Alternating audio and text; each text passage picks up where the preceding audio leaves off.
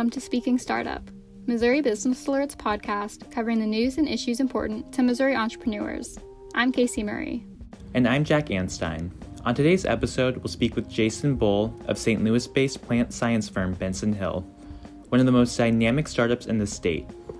We'll discuss his company's approach to tackling large-scale issues in agriculture, and to hear why the company has doubled down on St. Louis. And later, we'll look at the ongoing challenges the pandemic is presenting entrepreneurs in the bar and restaurant sector. We'll hear from Lydia Melton, the owner of Gunterhans, a specialty bar in Columbia, about how the pandemic has affected her business.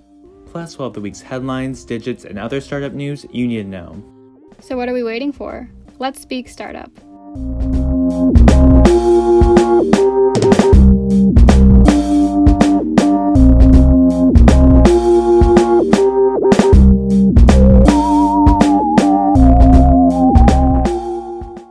So Casey, Halloween's coming up. Have you figured out a costume yet?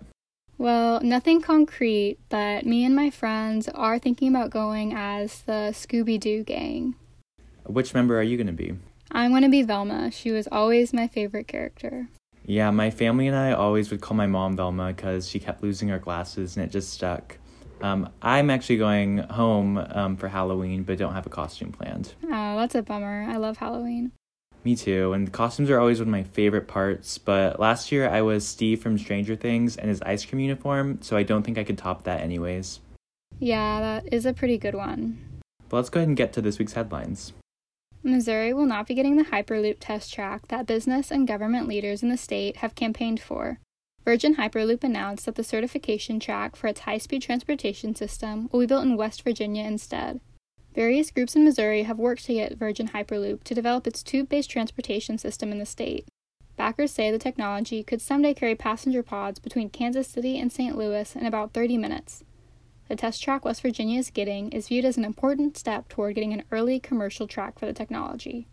Digital Sandbox KC will provide early-stage funding to 4 additional Kansas City area startups, the Proof of Concept program announced Tuesday.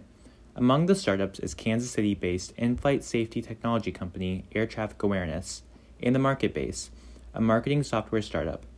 Digital Sandbox KC is a collaboration between public, private, university, and philanthropic organizations that works to move early-stage entrepreneurs from concept to commercialization.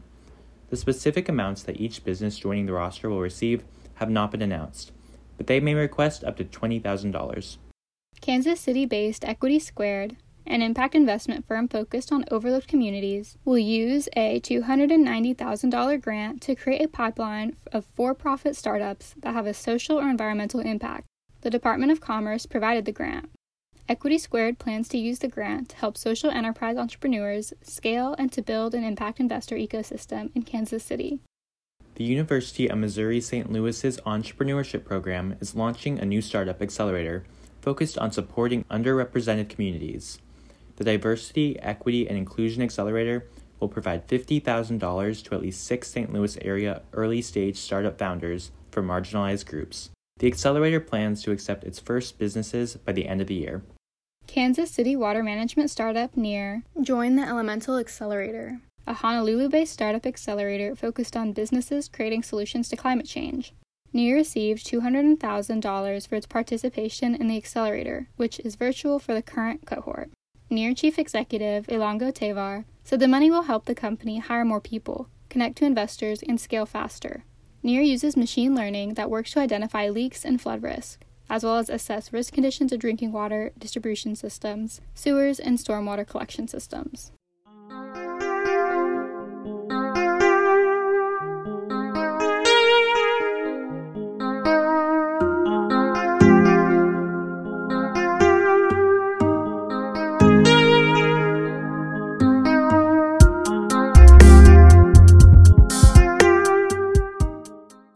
This week, I attended the Prepare AI Conference, an online event going on throughout October, focused on different topics surrounding AI and technology in the Midwest.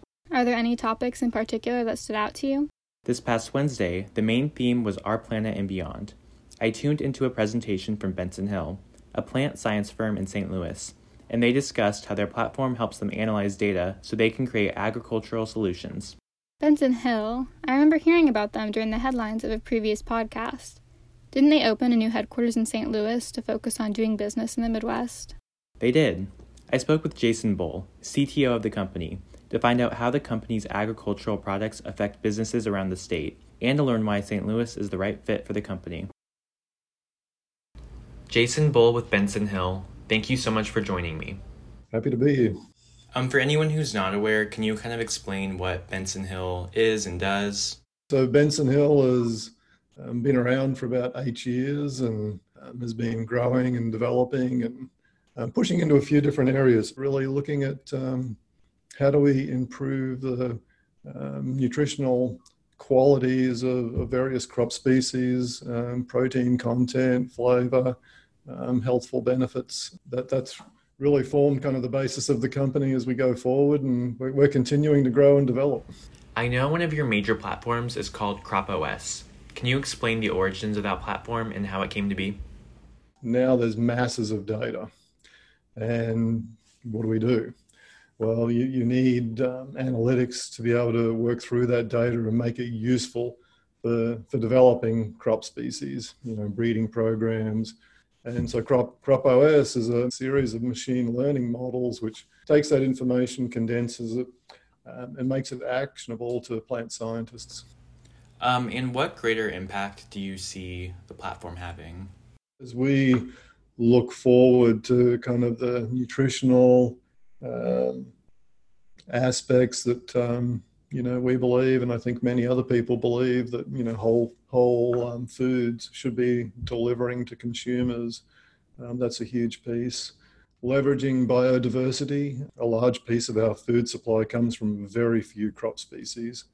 And even within those species, the amount of variation that's tapped is incredibly small.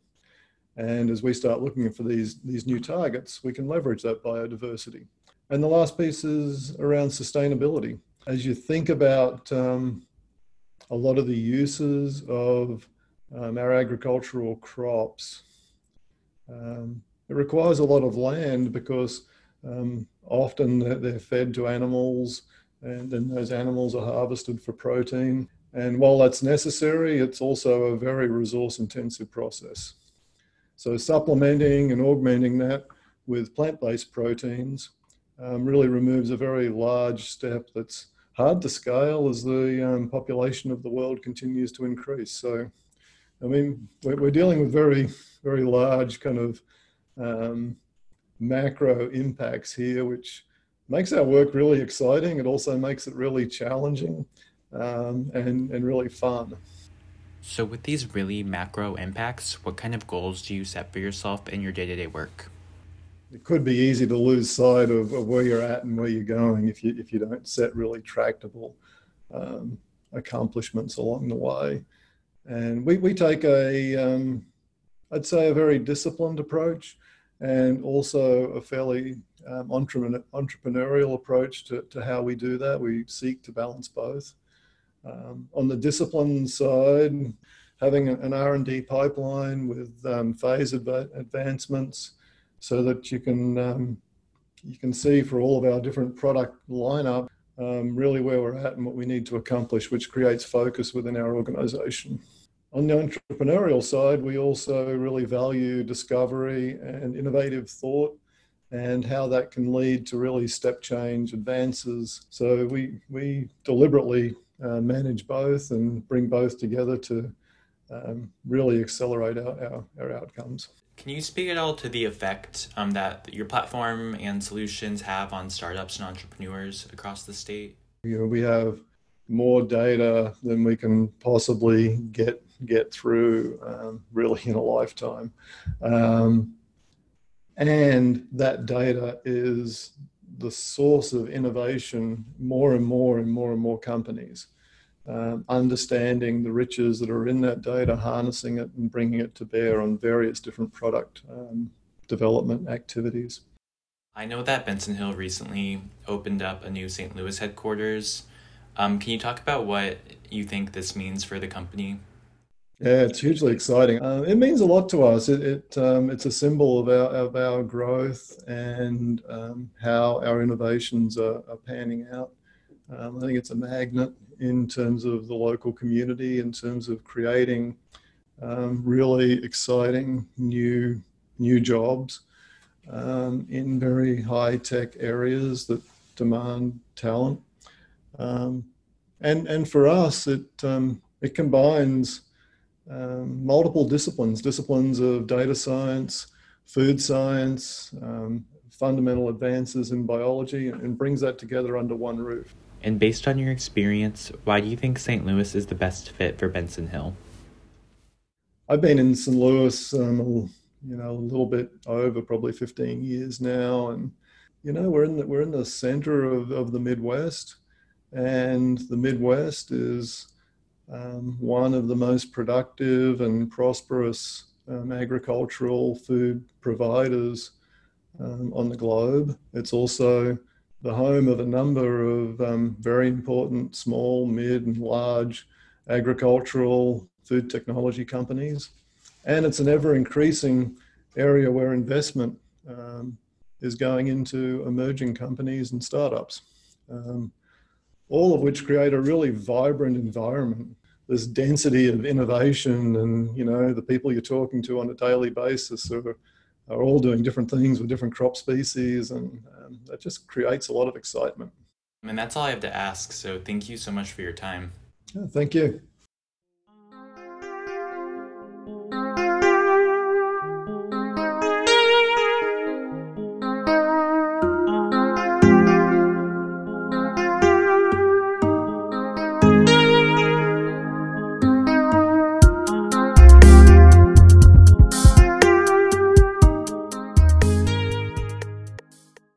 Have you been following along much with the rules for bars in Columbia? I've been generally keeping up, but I'm not sure. It seems like the rules have been changing a lot as the pandemic continues. They definitely have. Changing regulations can be challenging for businesses. That's one thing reporter Tom Cavanaugh discussed with Lydia Melton, the owner of Gunterhans. It's a pub and cafe in downtown Columbia that specializes in imported beer and European treats. I imagine it's pretty stressful to be a bar owner right now. Since Columbia's a college town, I think bars have become one of the most regulated businesses. Yeah, it seems like it's been complicated to balance the interests of businesses with public health. Here's Tom's conversation with Melton, where they discuss the pandemic and how it's hit Gunterhans. Lydia Melton is the owner of Gunterhans in downtown Columbia. Thanks for joining us, Lydia. Can you explain what Gunterhans is for those who aren't familiar? Yes, so we're a European pub and cafe. We specialize in rare and hard to find beers and wines and things of that nature. And we do a lot of homemade snacks and goodies from scratch. And what were your first thoughts when the quarantine regulations happened, like in the summer-ish? Like when, or not even the summer, in the spring, I should say, when everything was shut down. Like, were you planning on keeping it open past then, or were you worried about shutting down completely? So I think in early March, there was a sense of questioning. I think there was a sense of panic amongst the community, and that could really be translated into sales. And we could see it in the number of people that were not coming in the door. People were clearly very fearful. And I think as the pandemic unfolded, there were more and more questions and less answers. And so I think at that time, it really made sense for us to close, both from a health standpoint and from a sales standpoint, because, people were just so afraid and panicked. As things slowly reopened and we got a few more answers, I think most of us, by and large, are feeling better about going out. I think we realized we can't hole up for the rest of forever. That wouldn't work economically speaking. And people are just learning how to fend for themselves and their unique situation, like what is right for their family, given their set of health circumstances.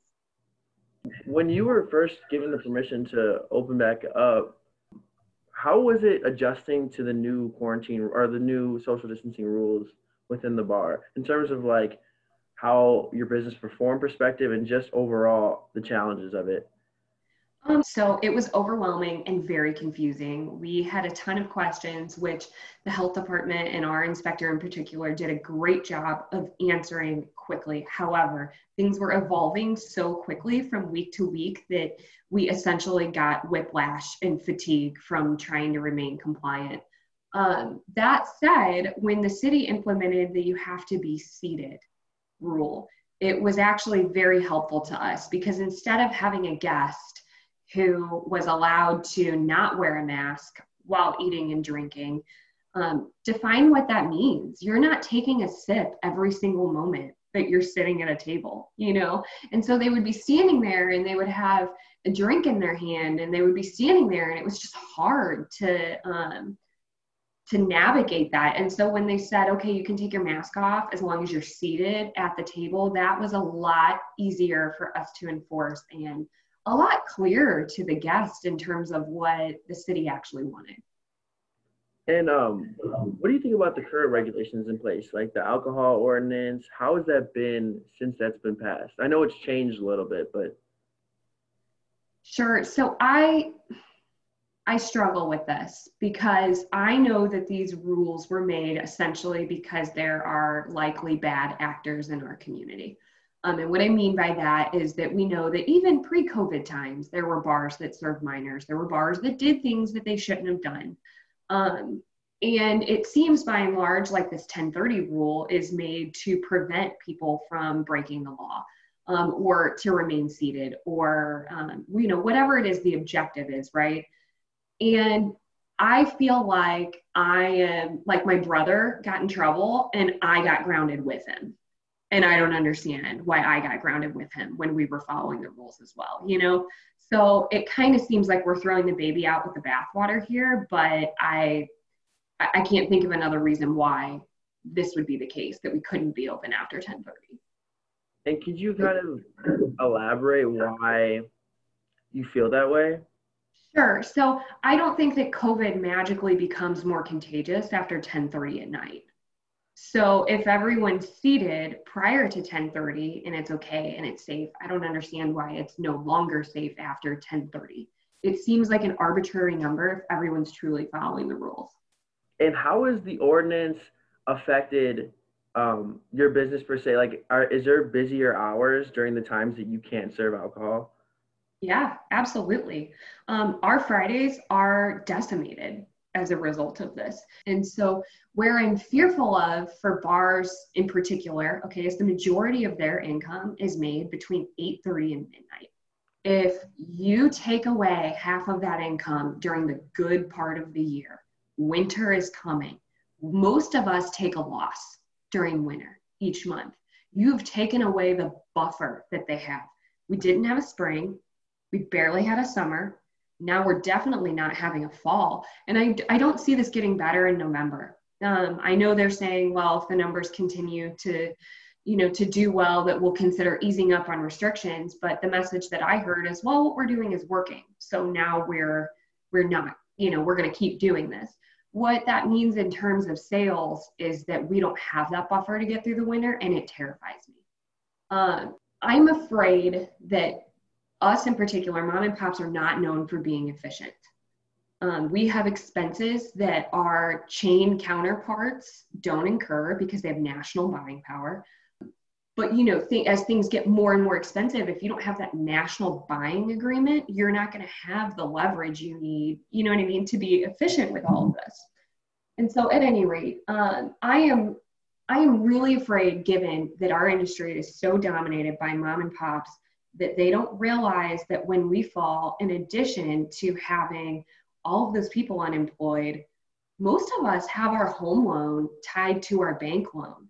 So not only will you be without a job, it's going to affect your house, your entire way of life. That's something I definitely want the general public to be aware of, is that this is the reality of our industry right now, and it's terrifying.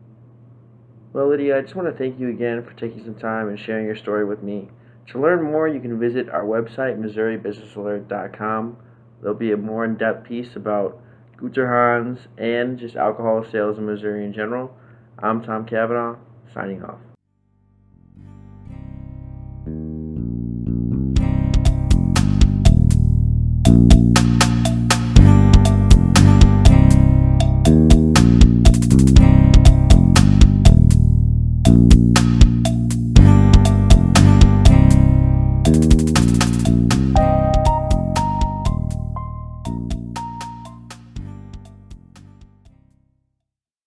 Now let's get to the digits of the week, the numbers that matter most in Missouri entrepreneurship. My digit is 200 million. Okay, that's a big number. What does it represent? St. Louis venture capital firm Rivervest Venture Partners has launched a new $200 million fund. Rivervest was founded in 2000 and is focused on startups involved in life sciences. So far, it has made 54 investments and 34 exits. The new fund will be called Rivervest Venture Fund VLP. So, what's your digit? My digit is 27,500. And why is that?